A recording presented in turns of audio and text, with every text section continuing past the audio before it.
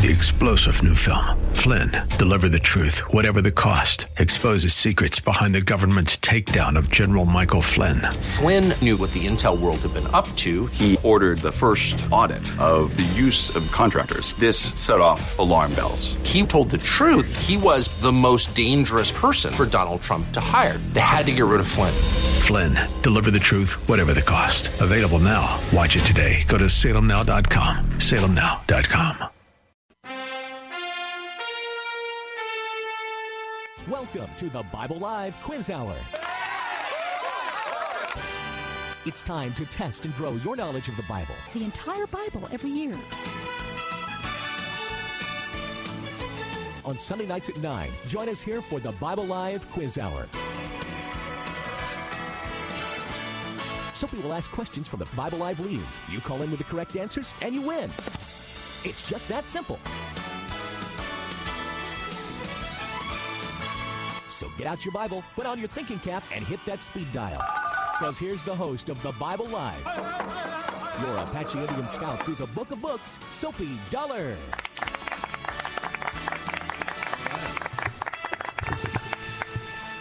We are here. Thank you for joining us. Thank you so very much. We're honored that you would make us a part of your evening. We appreciate you being along here on the Bible Live. Stacy is here in the studio, my daughter Stacy, and we have made our way through what chapters this week? 20 in the book of Exodus, chapters 26 through 40. Almost, well, we did get through the entire book of Exodus. In fact, on Friday, we started out, we went right on into the book of Leviticus. We read a chapter or so, but we'll probably comment entirely on the book of Exodus tonight, and then next week we will get into the book of Leviticus as we're going to read Genesis, Exodus, Leviticus, and then just before Christmas we will be turning our attention to the New Testament. We'll go to the first book, the first of the four Gospels, the first book of the New Testament, the Gospel of Matthew, and we will read there about the birth of the Messiah. We'll start there in the first book of the New Testament. So that's what we do. We alternate back and forth through the books of the Old Testament and the New Testament, moving directly through them. So we've started out this reading year with Genesis, Exodus, and Leviticus. So tonight we'll be talking about chapters 26 through 40 of the book of Exodus, and we hope that you will join us in the conversation, in our consideration of the book of Exodus. And we invite you to call in. 210-340-9585 is our phone number. 210 is the area code. 340-9585. You can call from anywhere across South Texas, around the avenues and the highways and byways of the great city of San Antonio, or even from across the nation, wherever you might be hearing this broadcast. We are... San Antonio has byways? Byways, yes. Highways and byways. It's an expression, John. Yes, John is such a literalist. He'd get me in trouble from the very get-go. Anyway, I've talked to people this week, in fact, that are listening to the broadcast from across the nation, either live here or that they listen to the podcast. So if you are listening from anywhere, though, you can give us a call here in the States. Area code 210-340-9585. We'd love to hear from you. It would be a real thrill for us to get a call from you about the scriptures that we're considering tonight. Now, that is what we do. Monday through Friday, you can listen to the readings of the Bible. That's really the heart of this program, The Bible Live, is that we like to give you a chance to actually hear the entire Bible itself. Every verse, every chapter, every book of the Bible, from Genesis all the way to the maps, as we say, the book of the Revelation at the end of your New Testament. We read through those every year. We've just finished in the month of October, we finished our 20th time. Is it 21st? No, 20th time through the Scriptures. And we've now embarked on our 21st journey through the Scriptures. And we started with the book of Genesis, as I said. So you can give us a call. Monday through Friday, we read the scripture readings. You can go to our website, thebiblelive.com, and you can find the readings each and every week, Monday through Friday. Or if you go to the podcast, you can go back and catch readings from other dates and other chapters and every at thebiblelive.com. But our primary objective is to allow people to journey through the entire Bible, hear every year, the entire Bible, every word, every verse, every chapter, every book. And then here on Sunday evenings, we get a chance to review the readings from the past week. So we'll be looking at Exodus chapters 26 through 40, as I mentioned before. And we always look at the Psalms and the Proverbs are read separately in our reading schedule. We call it our Wisdom and Worship segment. We always read something from the Psalms and the Proverbs separately. And we, this past week, read Psalms 18, 19, 20, 21, and 22. So if you'd like to call about those, we can make mention of those as well tonight. There, in fact, that's a particularly beautiful set of readings, those particular chapters, 18, 19, 20, 21, and 22. They're very interesting psalms, and we can make mention of those a little bit tonight, Stace. So give us a call if you'd like, 210-340-9585. Why don't we start? Let's start with some overall considerations of the book of Exodus. Okay. And then, we'll get into those chapters that we read. But we might return and take a look at some of these verses and these some comments that we have, and we don't often comment greatly on the Psalms and the Proverbs. These are all Psalms, of course, but we'll consider those in a moment. But let's look at the book of the Exodus. Overall, it's a remarkable book. Now, remember we commented when we read the book of Genesis, it's a book that starts in a garden, a beautiful garden.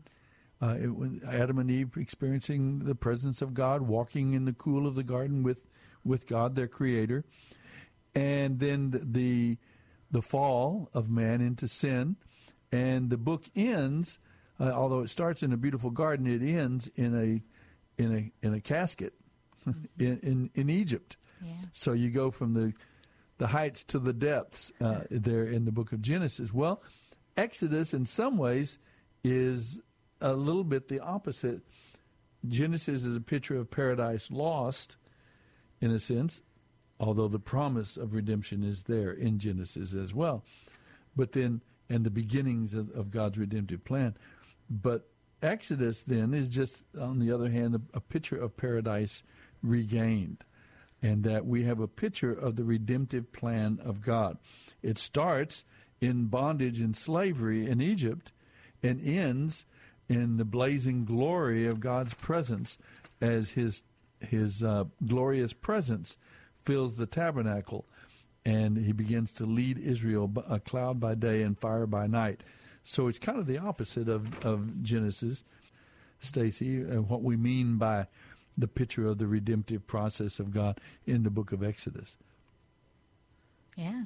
Well, I love to use that. Good morning. Hi, there she is. Talk about it right now? Yeah, now. Go.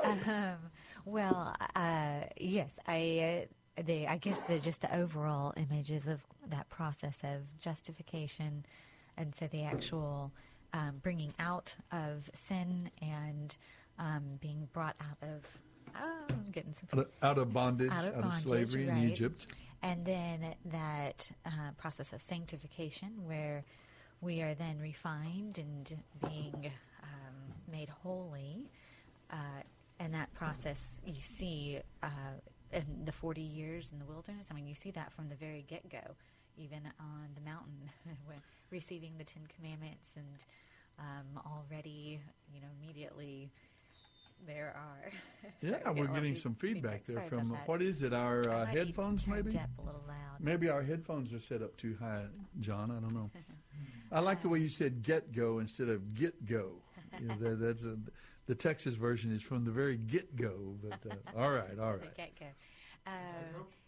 And then of course, the ending. It's still feeding back in my head. And then glorification. And so then, and in that sanctification, even the process of building up, I think that's better, building the tabernacle and everything that goes into getting things just so, and obedience to God, and the time that it takes to do that, all sort of a metaphor for sanctification for us today, and it takes time. And then what we're talking about here is that the process of redemption, salvation, what the Bible often calls salvation, redemption, it's not as simple as now my sins are forgiven and I'm going to heaven. There are three aspects of God's redemptive plan for us as His people. One of them is called justification. It's a legal word. Paul talks about it in the book of Romans. Justified by faith means God now sees me just as if I had never sinned. So one is coming out of the kingdom of darkness into the glorious kingdom of God, into the life that Christ, the Messiah, offers us in Christ. So that's justification. The moment we place our faith and trust in Christ, we are reborn. We become part of the people of God. We are justified. Then we begin this part of salvation called sanctification, where we begin to be molded and shaped into the people that we should. In other words, sanctification has been described as the process of becoming what we already are. God has declared us to be holy and perfect in Christ because His imputed righteousness, we are given His righteousness as He has taken our sin, and we are clothed in His righteousness. So we are already made holy positionally, legally before the throne of God. But now in our experience, our life experience, we are being made holy. We are becoming in our experience what we already are in our position, and we're becoming in our practice what we are already legally or positionally in God. And then finally, from the penalty of sin, we are being delivered from the power of sin. And praise God, someday, we will be delivered from the very presence of sin, and that is the glorification. And we see that whole process here in the book of Exodus. We kind of see the image of it, the example of it.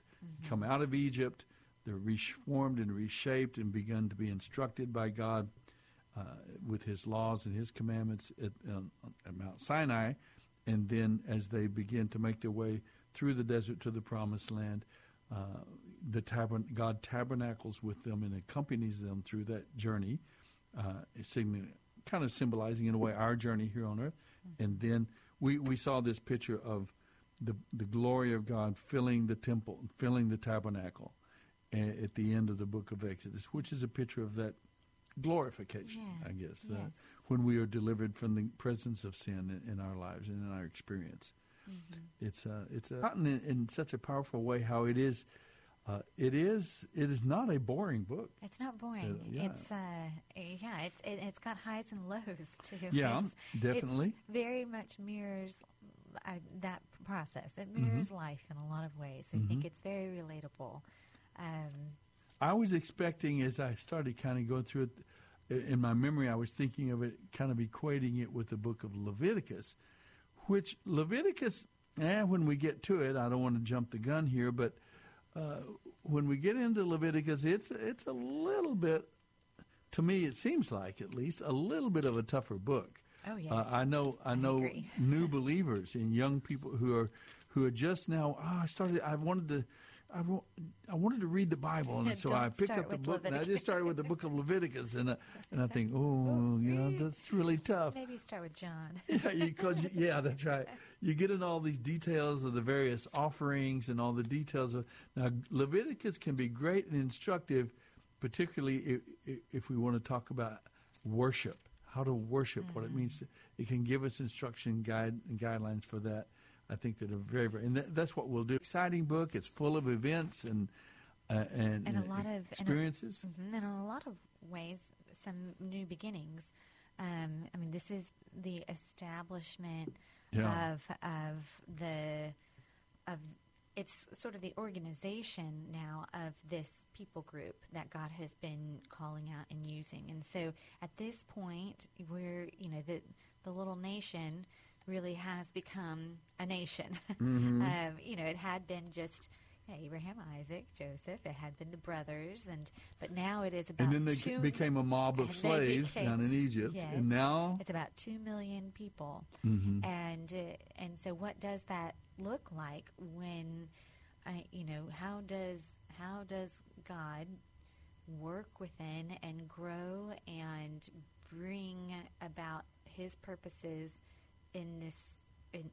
within this group of 2 million people? That's not and a not small only number. the 2 million, they're present, but He's laying the foundation for future generations. Sure, right. Not right. only this 2 million, but their children and their children's children, and their Right. because. And you see that He must have that this isn't he's not doing something fast here.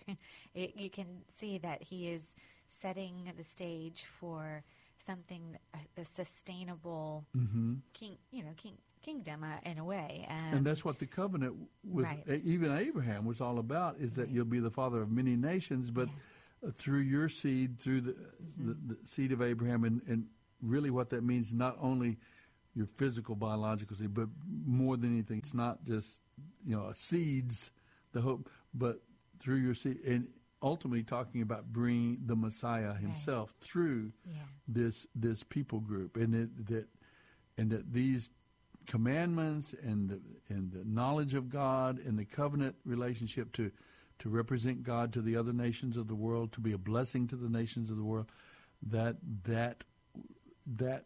covenant was not just for these particular people, but for their children and their children's children and generations and generations. Mm-hmm. So we're going to start following them now from this point on.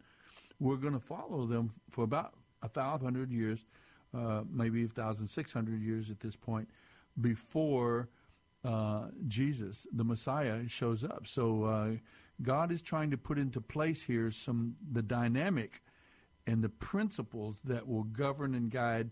And if these people will follow those principles and obey them, God promises to preserve them and to protect them and to use them for His purposes. Well, He promises even if they don't necessarily that's right. obey, for which we see that. Yeah. And I think that's probably... But they can experience His protection, right, His sure. provision, His blessing. If they... Right. Mm-hmm. But I do think that's what you see throughout is God's care. You start to not only... it's the people learning about who God is and God's character. And I think that even comes out in Exodus with when at one point God says, I'm going with you. And Moses says, no, don't do that. And I think Moses very clearly at that point, he understands God's character. And he reminds God of His promise and of the covenant. Mm-hmm. And God says, okay, you're right, Moses. You're right. Uh-huh. And so it's also God revealing Himself to the people and giving the people a chance to really get to know Him and to understand His character. And I think a big part of that character is that balance of God's justice and God's knowable love for the people. Mm-hmm. And so you see kind that. of reconciling those yes, two and it's hard dynamics. And it can be kind of tough at some points. Because, we need His justice. His justice is good and right and true for a nation especially. Although we fall under His justice. That's the whole point, is that you see His holiness and His justice demands that sin have its consequences. And yet, on the other hand, God's love, and a lot of folks would say those are two conflicting impulses within the nature of God. His justice demands perfection and holiness and rightness, but His love seeks relationship and intimacy, and mercy and that those two are incompatible. Right. And of course, that's what the redemptive process is all about. Right. In the redemptive process, God's justice poured out on His Son, the Messiah, the Lamb of God who takes away the sin of the world. So sin is judged, and the consequences of sin are carried out in the death of His Son, who died, who took the penalty of our sin on Himself. And at the same time, it's a great the great expression of God's love. Right, and I think you see it as, maybe in Exodus in particular, is when you see God most like a surgeon. Sin is cancerous. It is death. It will destroy not only an individual, but a nation, a group, and without destroying the person or the people. And I mean, you would say a surgeon is my worst enemy. I don't want to, because it's painful. It could really hurt. Surgery and getting better and taking. You're talking to a man who just had an appendectomy. I know, right? I know about that. Right, and yet. Although in my case it was relatively painless because I was asleep the whole time. Yes. But right, so maybe that it's God's way of ridding the cancer, working to purify, while preserving the people, and so that's, and I think you see that quite a bit. Oh yeah, you do, and I remember Jacob, a former co-host here at the program. Sure. Many of our listeners remember Jacob and all the great wisdom and insights he shared with us. As from a Jewish perspective of the Scriptures, both Old and New Testaments. But one of the great things he always emphasized about the book of Exodus and this 2 million people camp, that one of the greatest, perhaps the greatest lesson that the people, the greatest distinction, the great new lesson that they had to be reminded of at the base of Mount Sinai was that the God of Abraham, Isaac, and Jacob, Jehovah, the great I Am, was a God who forgives, a God of second chances. And we're going to see that tonight in his readings. We saw that while Moses was up on the mountain hearing from God on their behalf and so on, they fell into sin and actually fashioned a gold calf, an idol, and broke the very first 2 commandments of the 10 Commandments. That they had not yet received, though, in their defense, right? Well, they had actually. Had they? In chapter 20, they were. I don't know if they had received them from Moses. I mean, I'm not saying they shouldn't have done better. No, and we're not trying to excuse them, but they're following Jehovah, that they should follow after him and not idols and so on. Sure. But they didn't. They fell back into that sin, right. And amazingly, and Moses came down and he threw the 10 Commandments, the tablets that God had written on, and broke them, and his judgment fell upon them. And we'll talk about that a little bit tonight. But then Moses went back on the mountain and he came down again with another set. And this is a God who forgives, because the gods, they're false gods and idols of Egypt, were not forgiving gods. They were harsh, and but God is a God of forgiveness, and that's I've always liked that insight that Jacob shared. One of the great principles of the God of Abraham, Isaac, and Jacob. Well, we'll come back and talk about that. We're going to talk about the book of Exodus. We'll talk about the tabernacle and the symbolism and the imagery that's presented to us in it, and some of the people who worked on it and so on. But let's just comment and oh gosh, we don't have much time. Maybe just even a quick minute or so. Let's talk a little bit about these Psalms. Psalm 19 is a great psalm about general revelation, what is called general revelation, God speaking to all of humanity through nature. He said, when the sun and the moon and the stars which you've created, he says, day and night, nature speaks without word or sound to people all over the world, telling of God's greatness. So Psalm 19 is one of those psalms that highlights the fact that God has revealed, which is a great principle for us to remember. The heavens declare the glory of the Lord. And the firmament shows his handiwork. What else could we mention there? He talks about the power of God's word, God's laws, decrees, commandments, that they revive the soul, make the simple wise, and bring joy to the heart, and give insight about life. Some of the benefits of God's word, and how he ends Psalm 19 asking that his words and his thoughts be pleasing unto the Lord. Well, we'll come back and talk into our considerations of the chapters of Exodus 26 through 40 That's what's on our plate for this evening for the Bible Live broadcast. You can give us a call, 210-340-9585. And don't dare go away, though, because we'll be right back.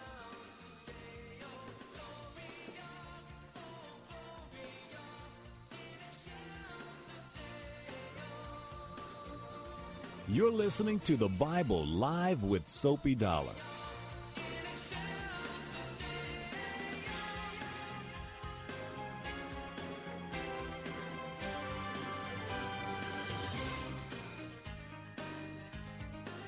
Dr. Stan Shelton, with offices at Loop 410 and Broadway, has taken care of the Dollar family, that's Suzanne and me plus our 3 children, for the past 25 years. Suzanne, tell the folks about our dentist. Well, like you say, Dr. Shelton is a dentist for a lifetime. He's got the latest technology. He's busy, but I've never had to wait, and I never dread going to the dentist. Shelton.com or call 590-7878.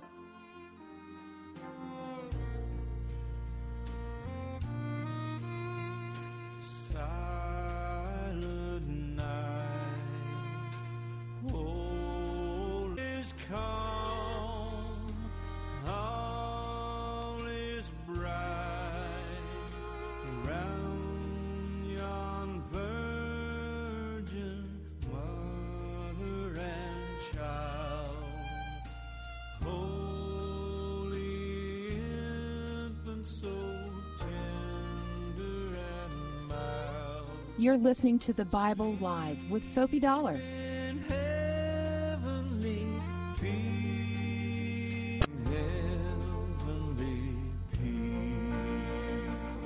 All right. San Antonio's favorite son, George Strait. He was George Strait concert was my first concert ever. Really? When I was 9 years old. Live concert you ever? First live concert ever at the Alamo Dome when I was 9 with AM. Thank you. Billy Graham crusade that George Strait was present one night, and testimony was given of his faith in the Lord. It was a beautiful moment. Well, we are back. This is the Bible Live. You're listening. Stacy is here at my side, and we're going to begin our considerations of our readings this past week from the book. We talked about Psalm 19. Now, chapter 20. I noticed in verse 7, it talks about the fact that nations fall and collapse because instead of trusting in God for their well-being, for their protection, for their preservation, they trust in armies and weapons and riches. And, of course, that's a real important lesson for us as a nation. Or riches or our politicians even, but ultimately our faith and trust is in God himself. And that means that we're willing to obey God and to seek to live our lives and our national life even on the basis of God's laws and God's principles. That's a very important passage for us in Psalm 20. That reminds me of, Chuck Colson would say a people are going to be, if it's going to be a civil people, we either ruled by, and you don't want to be in a civilization. Ideally, you want to have a conscience and not be. Anyway, it reminds me of that. Not that we totally think cops are necessary. We live in the fallen world, but the basis for God's people is we live our conscience guided by God's Spirit. To do the right thing. Well, then let's go into chapter 21. The only principle I saw there, Stacy, was that those verses at the end of chapter of Psalm 21, where it says, "When we see evil people succeed, we see people follow the darkest side, and they tend to do well. You know, they end up being rich and famous or president or whatever. You know, and sometimes that bother Lord. Why do the wicked prosper and so on? And we're given that reminder in Psalm 21 that we're not in harvest yet. Yeah. We're in the time of reaping, but remember Jesus told that parable in the New Testament about let the weeds and the wheat, let them grow up together. Don't try to pull them out in this time because you might harm the, But so this is not time for the gathering and the separating yet. This is a time of harvest when we're sowing more and more wheat for God's people. And so, but don't worry, says Psalm 21, God will ultimately prevail and evil will be judged and destroyed. So that when we see evil seemingly at least succeeding and prospering, the people, we can still pray and hope and for the person and while because people can change. Right, that's a characteristic of the harvest time. People can change while maintaining that evil be destroyed, and so we can have that distinction and let God ultimately. That's right. He'll be the one that separates the wheat from the tares. Right. Now, finally, chapter 20 definitely speak out about it because it's a psalm that we know very well because Jesus on the cross on Calvary's Mount, he said, my God, why have you forsaken me? Eli, Eli, lama sabachthani. And we always make a great deal of that some people say, well, that was Jesus lamenting that back on his own son and that he sensed and experienced at some measure that isolation, that lostness that we feel. And I don't know, that goes a little too deep for my understanding of what that might have meant for the Messiah. It could be that's a part of it for sure. But I do want to emphasize that Psalm 22, often when a person, an entire psalm, he would quote either the first verse or a memorable verse from that psalm to make people remember the message of that psalm. And so when Jesus said, my God, why have you forsaken me? It may not have been so much a cry from his own heart about the Father having forsaken him, although I'm not denying that at all, but also at least on another point of view, he was reminding them of Psalm 22. And what is the message of Psalm 22? One, of course, it does have an almost perfect description of death by crucifixion hundreds of years before crucifixion was ever even invented, over 900 years before crucifixion as a means of capital punishment was even invented. He quotes this passage, Psalm 22, and it is, if you read it, I mean, it's an incredible description of my life death is poured out like water. Go ahead, read that. Sure, honey. My life is poured out like water, and all my bones are out of joint. My heart is like wax melting within me. My strength has dried up like sun-baked clay. My tongue sticks to the roof of my mouth. You have laid me in the dust and left me for dead. My enemies surround me like a pack of dogs. An evil gang closes in on me. They have pierced my hands and feet. I can count all my bones. My enemies stare at me and gloat. They divide my garments among themselves and throw dice for my clothing.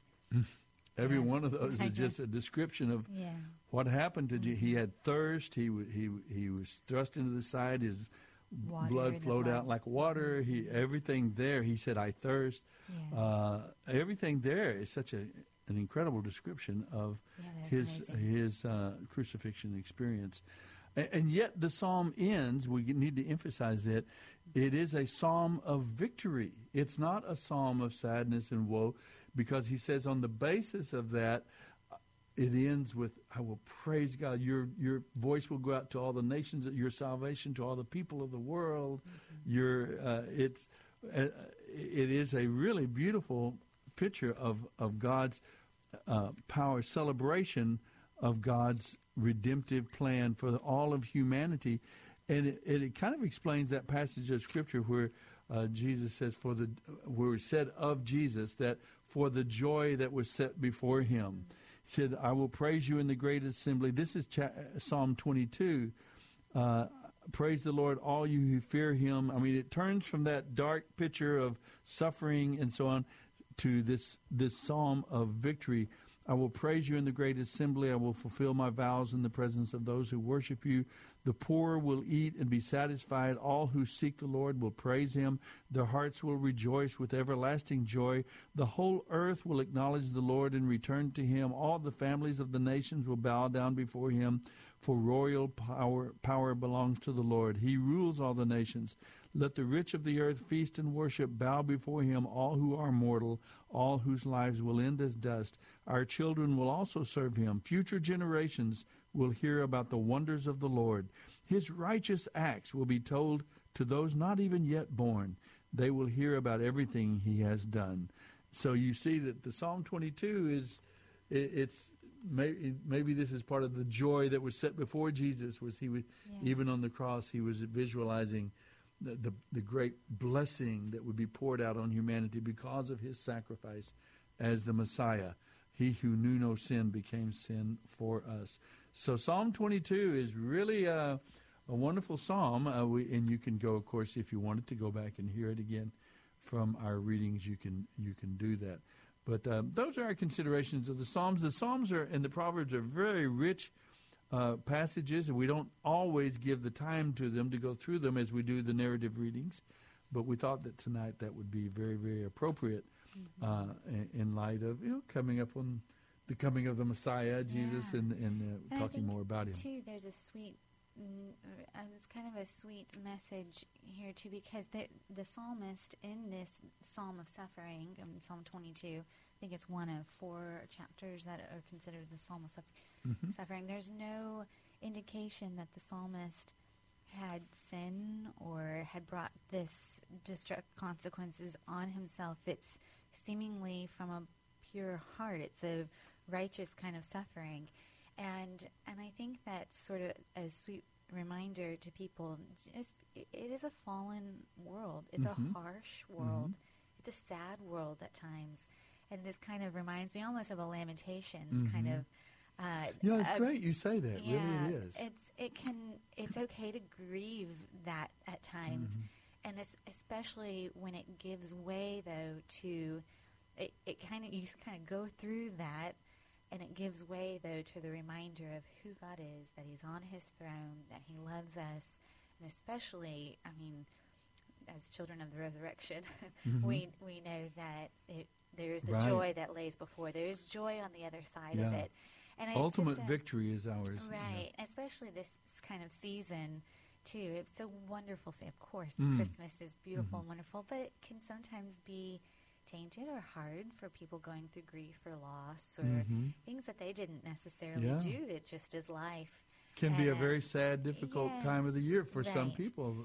That's true. And some have lost their spouse of many, many years. Some have to, let's say, COVID or any other illness or their job or their difficulties. Feeling of purposelessness or life's not living up to the expectations of Christmas time or whatever it might be. It's a nice reminder that you're not alone. And it's not even necessarily. It is a fallen world. The psalmist is with you. Jesus was with you. He experienced it too, even. And good. I don't know. Well, I like that in the light of the fact that the New Testament also talks about us as God's people, God's children, that we share in the sufferings of Christ. That we, in some ways, we too are suffering, and as we take up our cross and follow Him, we too are taking up, experiencing. I went to a beautiful celebration of the Christmas season just this last night at the great First Baptist Church here in San Antonio. And every year they have a beautiful celebration, and in their incredibly beautiful auditorium and a huge choir. I don't know, I wouldn't even guess how many, maybe 100 or so or more.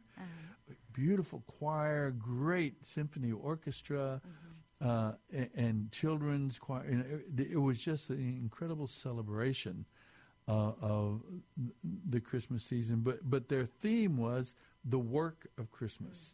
And not only celebrating the birth of Messiah, his life, his death, his resurrection, and on our behalf, and that we find redemption in him, but now as God's people, we are to be about the work of God and feeding the poor and clothing those who are poor and needy and visiting the sick and those in prison.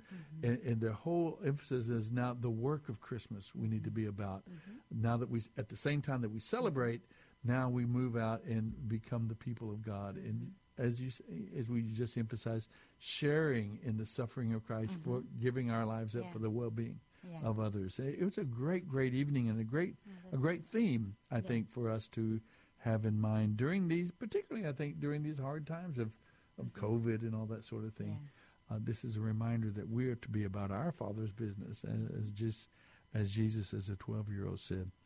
Well, then let's move on to the book of Exodus. and talk about chapters 26 through 40. We've seen now Moses has received the Ten Commandments up on the mountain, and yet as they, in chapter 26, they are given instructions for the building of this thing called a tabernacle. This is a worship center. We'll learn more about it in the book of Leviticus when they go into more detail about how to worship God and what, some of the aspects of the worship process, the things they were to do, the offerings, the sacrifices, and so on. But here we have the building. It was a courtyard, 50 yards by 25 yards. The tabernacle was, in reality, if you're talking about a people group of 2 million people, which is about the population of San Antonio, 2 million people it would be like the Alamo it would be this little construct. It's only 50 yards long by 25 yards wide. That's the big white fence that went around it.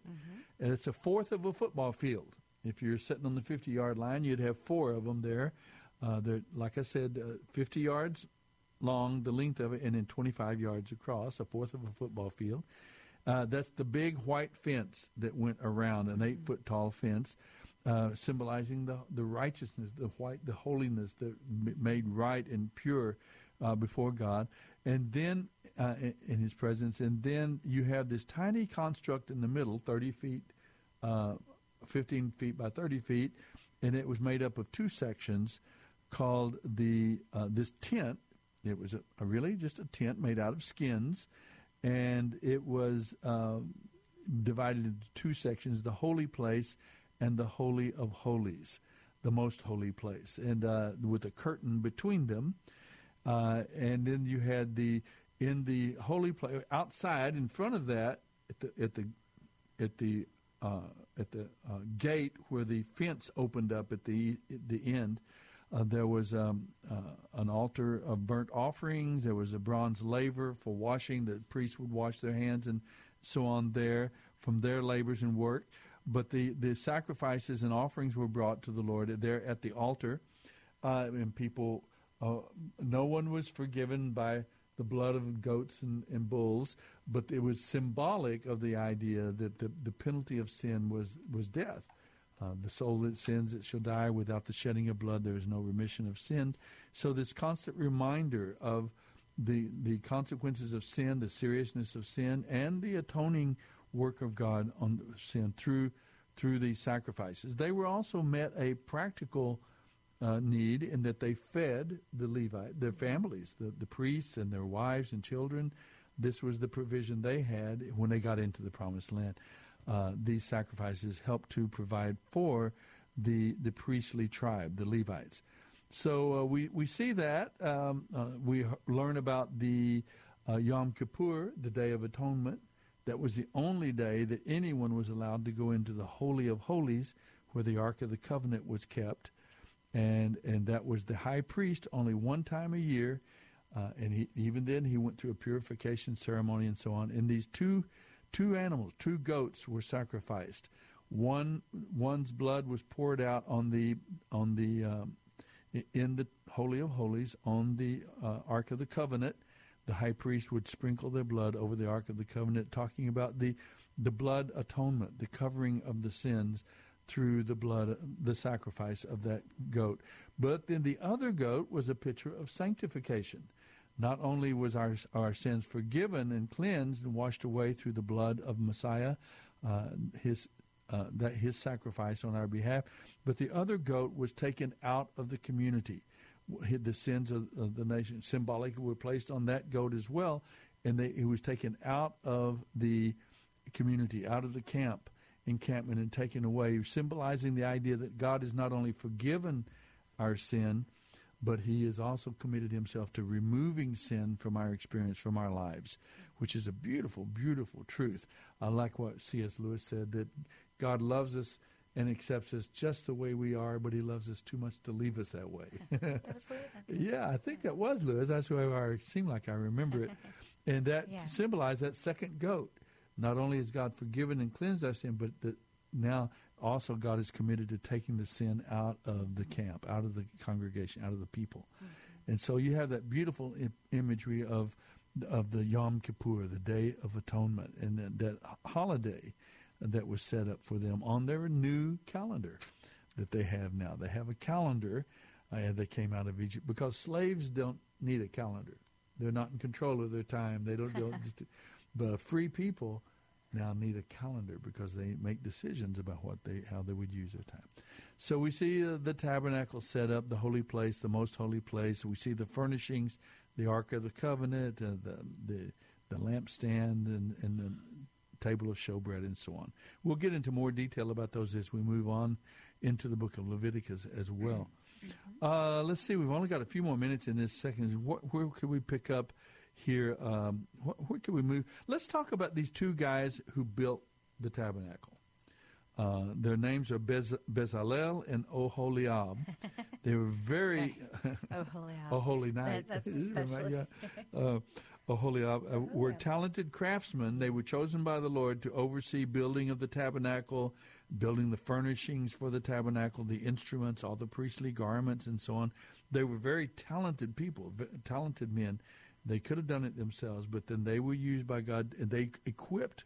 One of their characteristics is they equipped other people to do those skills and things as well, which is an interesting little insight into their characters. Bezalel, for example, was the first one in all the Bible that is said to be filled with the Spirit of God. A very interesting concept. We'll talk about that when we come back, about for the life of God's people, as God's people, as God's children. We are also told in the New Testament that we are not to be drunk with wine, because that's just a waste of time and futility. But it says we are to be, and it's not a suggestion, it's a command. We are to be, each of us as God's children, filled with the Spirit.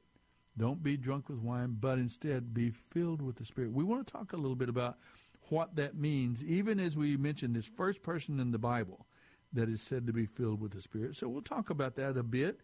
We'll go talk about the observance of the Sabbath day, and what that means, and what does that mean for us even today as well as God's people. And then we'll look at this terrible mistake they made there at the base of Mount Sinai. Yeah. They broke the first two commandments right off the bat, and they built a false god, an idol, and it's filled with bad news. Even Aaron, is it Aaron? Yeah, Aaron participates in it and covers for them, and actually seems to misrepresent the truth about how it happened. So we'll talk about them building an altar to this false god, this golden calf, and what came of that situation. We'll cover that. We'll go on to the results of that for the people, the Levites, how the priestly tribe was chosen. And they were chosen in a very interesting way, and they replaced another group of people. We'll talk about that as well. What else, Stacy, will we talk about when we get back from our break? Well, I think it's interesting a little bit, just because it's has reference to determining God's will, about the priests and the chessmen, what they wore, the Urim and the Thummim. I think that's an interesting.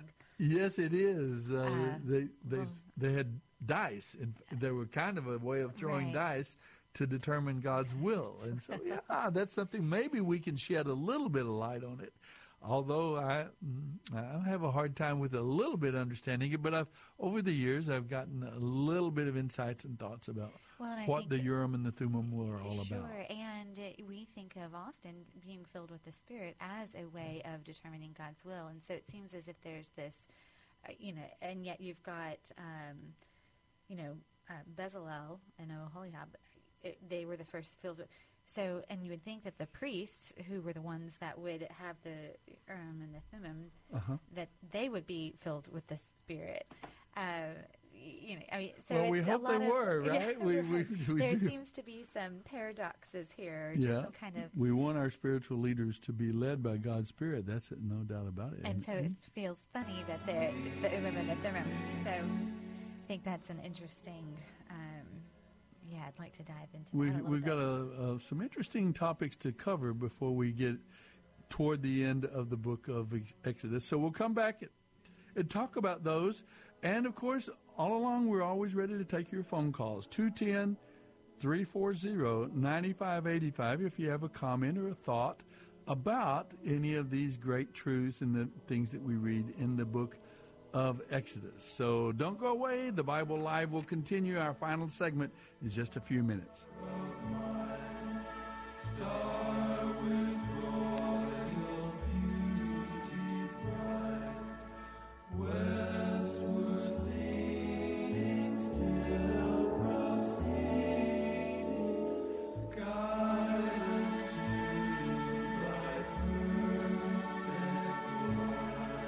This is the Bible Live with Soapy Dollar.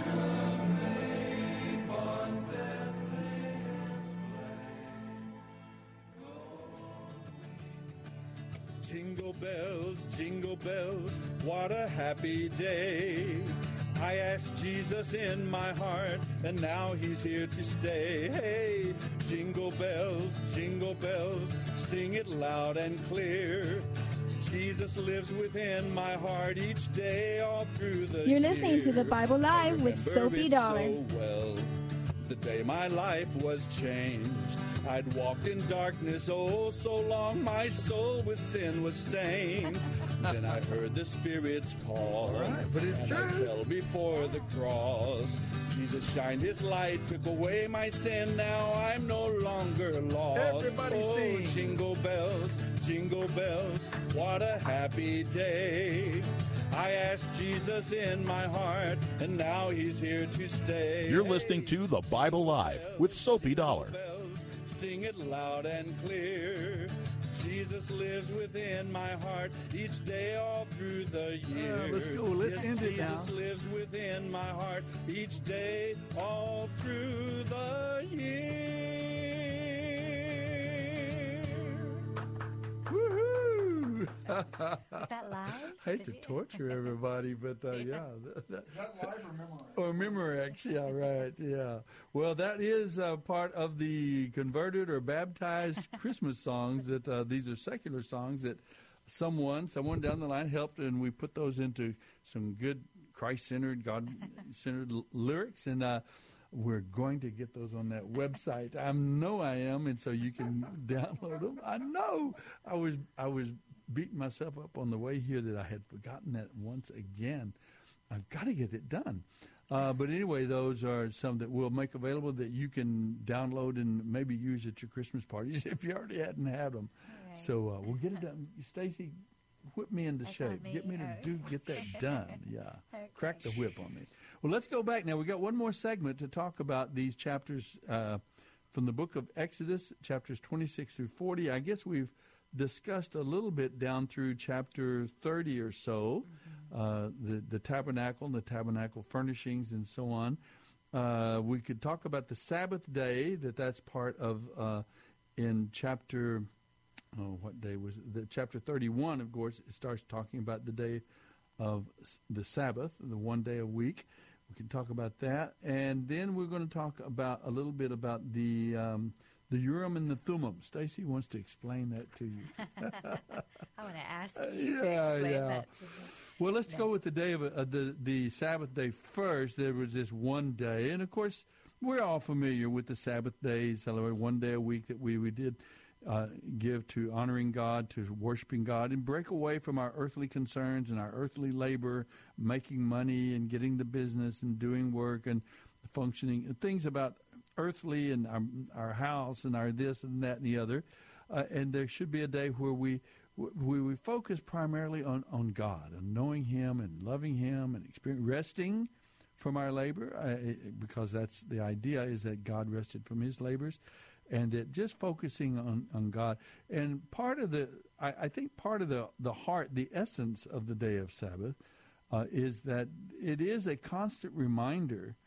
It's a sign of the covenant between God and God's people, but also it's a constant reminder that our ultimate completeness, our ultimate fulfillment is never going to be found here in earthly concern, in earthly affairs, and buildings and crops and making money and careers and so on.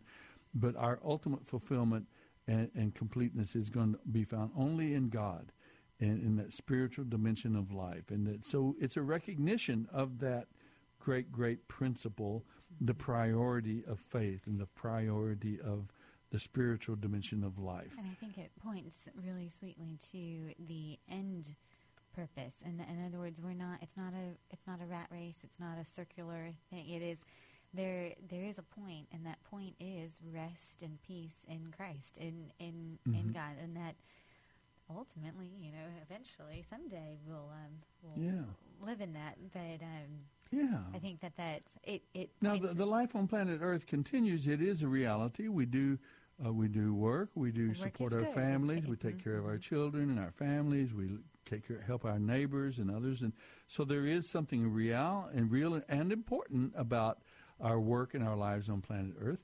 And yet to realize that it has its greatest importance and light as seen through the spiritual dimension. If we recognize the ultimate priority of God in the spiritual life and in relationship with Him. And, the old saying is that many a man has devoted himself entirely to climbing the ladder of success, only to reach the top and found that his ladder was leaning against the wrong wall. And that's kind of the idea. We can work, we can labor, we can make our money, we can build our businesses, we can support our families and enjoy life and the blessings of life, but always with that, we're going to enjoy it even more if seen in the light of that relationship with God. That's the idea of the great, great, I think, fundamental lesson that we get from the principle of the Sabbath day. And so that's something that we can remember and apply even to our lives today as well. Let's see here. We talked about the gold calf incident. We can come back to that. Let's talk. What is it about the Urim and the Thummim, Stacy? Now, tell us first what the Urim and the Thummim was. Well, okay. And then we'll, whatever you have on your mind, whatever great wisdom you would share about. My wisdom comes Socratic. It's in questions. What do you think the Urim and the Thummim represent? Socrates had a good idea there. Yeah, it was genius. Learning by asking. Yes. Well, I guess it was pieces. I don't know if they were dice or what they were, but that were in the pockets of the priest's their chest piece. And they would have, whenever I guess a situation or a decision or choice that came about, that there was kind of a crossroads and not really one clear direction. It didn't fall under a commandment, and so it wasn't. It's not as if one choice broke a commandment and the other didn't. Then they would use this Urim and the Thummim, and I guess kind of like a roll of the dice to determine God's will. So should I do this? Well, it was worn on the breastplate of the high priest. The high priest. So, in other words, it brought, by its very nature, it brought the spiritual dimension, and God's wisdom was being sought into this. So it wasn't, it wasn't about every decision along the way. No. Right. It wasn't a way of living. It wasn't a daily thing. It was when they were in need of them.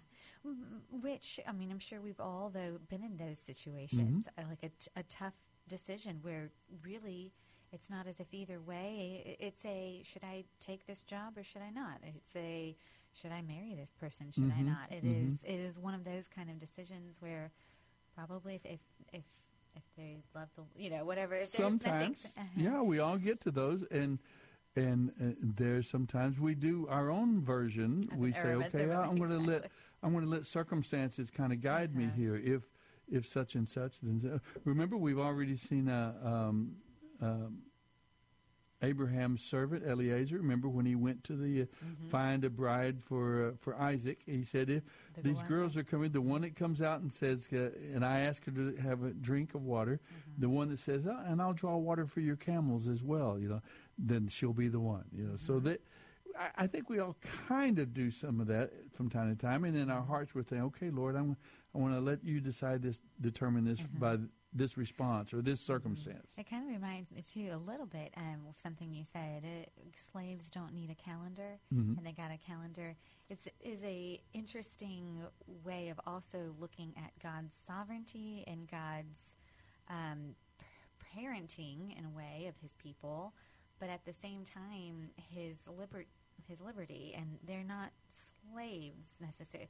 And so, in a way, this is also kind of a lens to just explore that part of God's character, and that this doesn't fall under being filled with the Spirit or not. It's not as if this is seen as a negative thing. That's an interesting concept it's a good segue into the filling of the Spirit if we wanted to leave the topic right now. Giving you an out. But it's not a substitute for walking in the Spirit. No. But I like some of the things you brought out there about that it's at the very least, when you use the Urim and the Thummim, at the very least, your motive is clear. You're seeking God's will. Yeah. You don't see it clearly. What is it, God, you want us to do? And at the you're bringing God into the question. You're seeking. You want what He wants. And so now I think, as I said during the break, we were talking about this a bit. It might be a very good and interesting Bible study to look at all of the situations, all of the incidents in the Bible where the Urim and Thummim were appealed to. Now, there's not very many. I don't remember more than much of a handful, maybe half a dozen times that the lots were cast and the decision was made on the basis of the Urim and the Thummim. It would be interesting maybe to study all of those situations. What was the characteristic of the situation? Was it, a difficult decision to make, and they brought God into it? And then what was the decision that God led them to in each case? It could be a very interesting study. Well, that's about all the wisdom I have about the Urim and the Thummim. Well, and I think that does, I think what it tells me, at least, about God's character is that there are, at the heart of it, it's that we do seek Him and that we do desire His will, and that it's genuine and that it's earnest, and it's not wrong to be unsure and to, in a way, seemingly leave this to Him, and that He gives us that freedom. He gives us that liberty to, seemingly whichever way this goes, do it, and that's okay. Make the choice, make an action, do something, and then He will be sovereign, and He will make all things work together for His good and for His glory. So I think that's it's a little unclear. It's not specific. It's not absolute. But He leaves it. It's on purpose. He leaves that. He leaves that. Well, option. It was part of their process for learning God's will. I mean, it was not the only unique thing. It was actually a very exceptional thing that they would use. Right. And it probably does tie into the idea of us as Christians. One of the great questions that new Christians, or for years as we teach our classes for the basic trainees out at Lackland, many times and particularly in the fourth week, we talk to them about the person and work of the Holy Spirit, how to walk in the power of the Spirit, how to be filled with the Spirit. In other words, I say to them, if Jesus Christ were standing right here in the room right this moment, and you could ask Him any question you want, what would you ask Him? And invariably, almost every time I've ever done that, and you'll be talking to 100 young men and women, and many of them brand new believers, and some of them knowing the Lord for some time, but they invariably, one of the things would be, I want to know God's will for my life. Can you tell, what is your will? What is, and believers we are all interested in that. What is your will? And of course, the idea of being filled with the Spirit is that we are trusting God's Spirit, His working in us, with us, through us, and around us. by faith, we are trusting in His Spirit to be carrying out God's perfect will in our lives. Right. So You are in it. It's a faith walk. And the filling of the Spirit is when we are, by faith, we're experiencing the controlling and empowering work of God's Spirit in our life. And so we are called upon to walk every day, walk in the Spirit, be filled with the Spirit, trusting Him on that path. And this falls into that. At times, we don't consciously know what the right thing, but we have to trust, okay, Lord, I trust You're here, You're in this situation, and You're going to guide me. You're going to lead me into Your perfect will. And that's our heart intent and desire. And so this Urim and Thummim, there is a tie-in a little bit to that, to our present experience, to walk by faith in Him and to trust in the guidance and the empowering work of His Spirit in and through our lives. Well, let's jump to this thing called this great sin that takes place while Moses is up on the mountain. They build a gold idol, a gold bull or an animal, and because they get so discouraged, I guess at least some of them seem to get discouraged that Moses has been up there so long, they're afraid he's not going to come back down or something. And so their solution to that is, let's go worship an idol. Let's build a gold calf and worship this idol. And Aaron goes along with it, strangely enough, which is a little bit of a... And later on he tells Moses, well, this is what happened. You know, they insisted on this, and so I told them to bring me all their gold and silver. And remember, they had gotten gold and silver and a lot of wealth and riches from the Egyptians as they left Egypt. And so they brought many of those gifts and offerings, and contrast this offering with the offering they gave for the tabernacle, right? Yeah. But then they built this gold calf, and Aaron says, well, I melted it down, and I put it all in the fire, and it melted down, and out popped this gold calf. You know, just it formed itself. It came right out of the fire. I doubt really that happened unless there was something diabolical going on. But that was Aaron's story, and he stuck to it, by the way. And so, and then they're discovered, and they had this kind of drunken celebration, orgy type thing that went along with idol and false god worship, and Moses comes down and discovers them, and he throws down the Ten Commandments and breaks the tablets, and then we have this whole thing where some of his fellow Levites are called upon. He challenges them to be a hand of God of judgment, to go through and punish by death.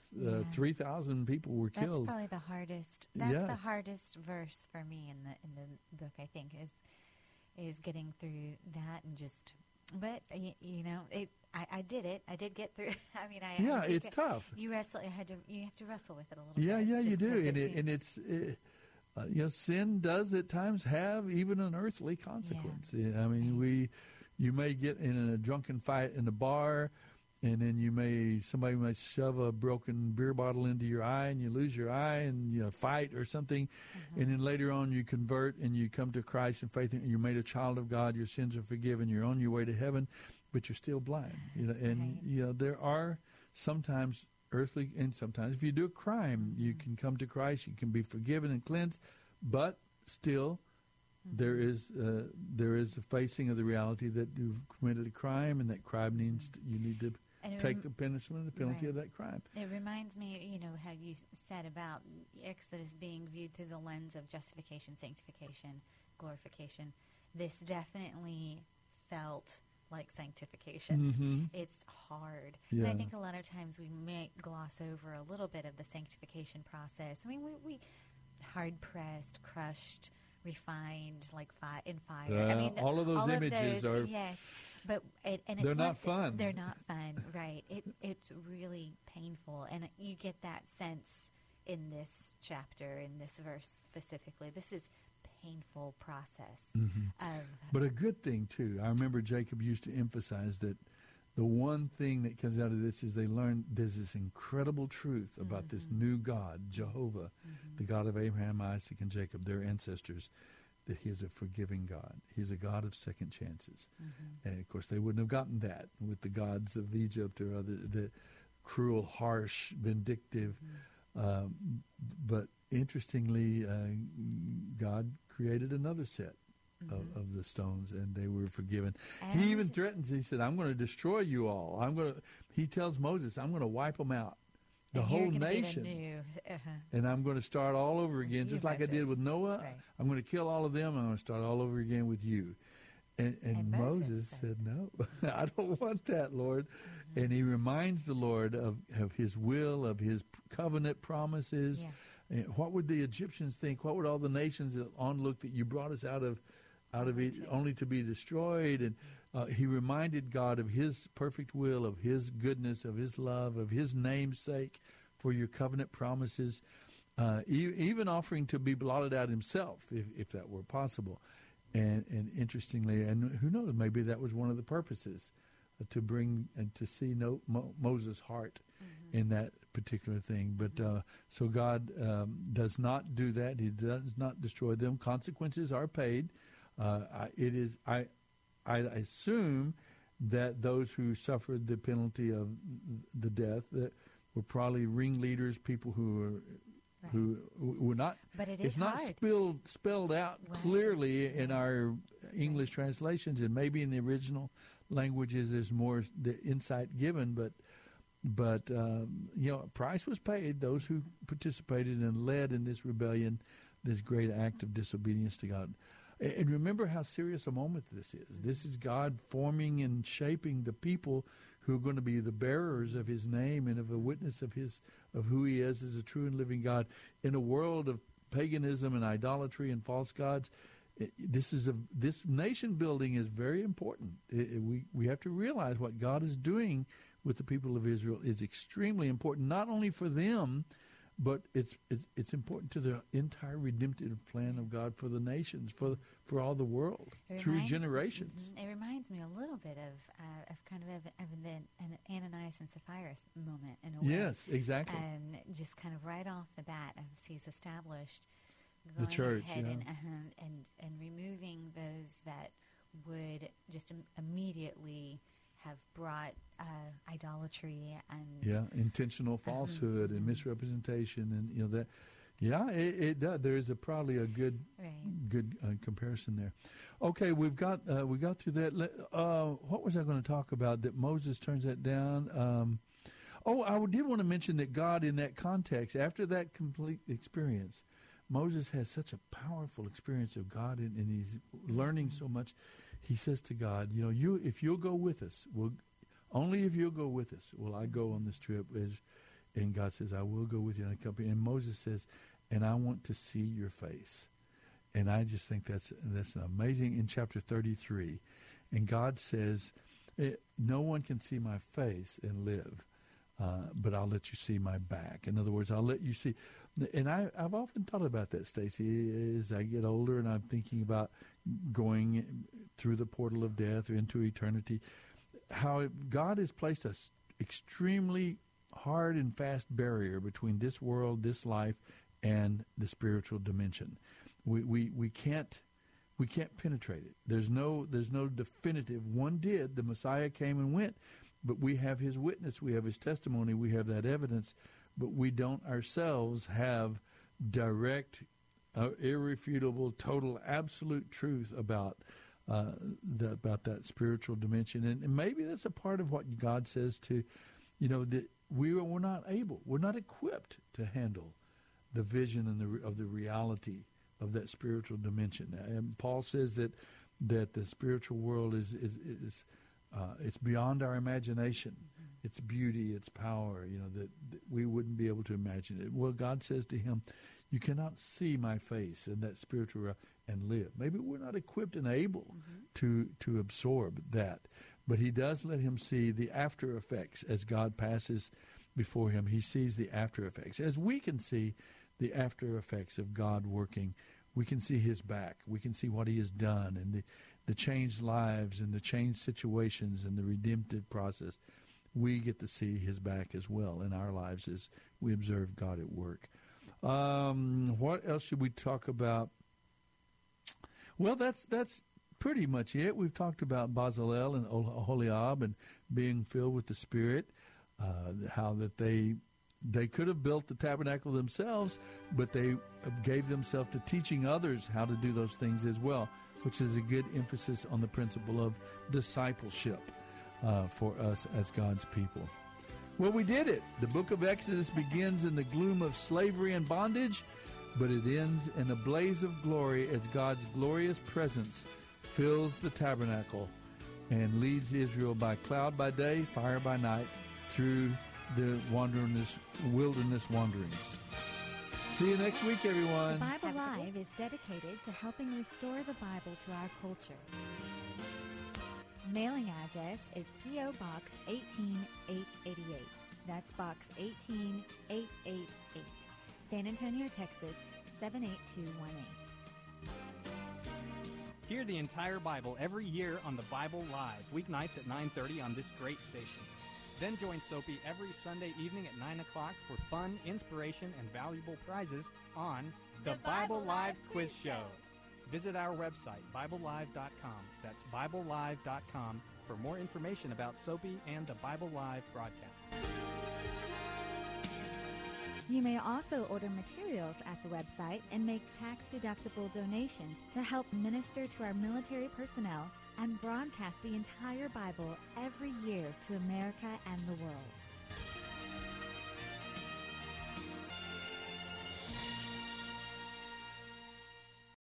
Three-star General Michael J. Flynn, head of the Pentagon Intelligence Agency, knew all the government's dirty secrets. He was one of the most respected generals in the military. Flynn knew what the intel world had been up to. He understood its funding. He ordered the first audit of the use of contractors. This set off alarm bells. The explosive new documentary, Flynn, Deliver the Truth, Whatever the Cost, uncovers the facts behind this scandal. Flynn told the truth. He was the most dangerous person for Donald Trump to hire. I find out the worst enemy that I'm going to face in my life is right here in America. They took my assessment and they wanted me to change it. And I was like, I'm not changing it. They had to get rid of Flynn. With in-depth interviews, archival footage, and never-before-seen personal records of the man behind the headlines. I just felt like I was drowning. Flynn, Deliver the Truth, Whatever the Cost. Available now. Watch it today. Go to salemnow.com. salemnow.com.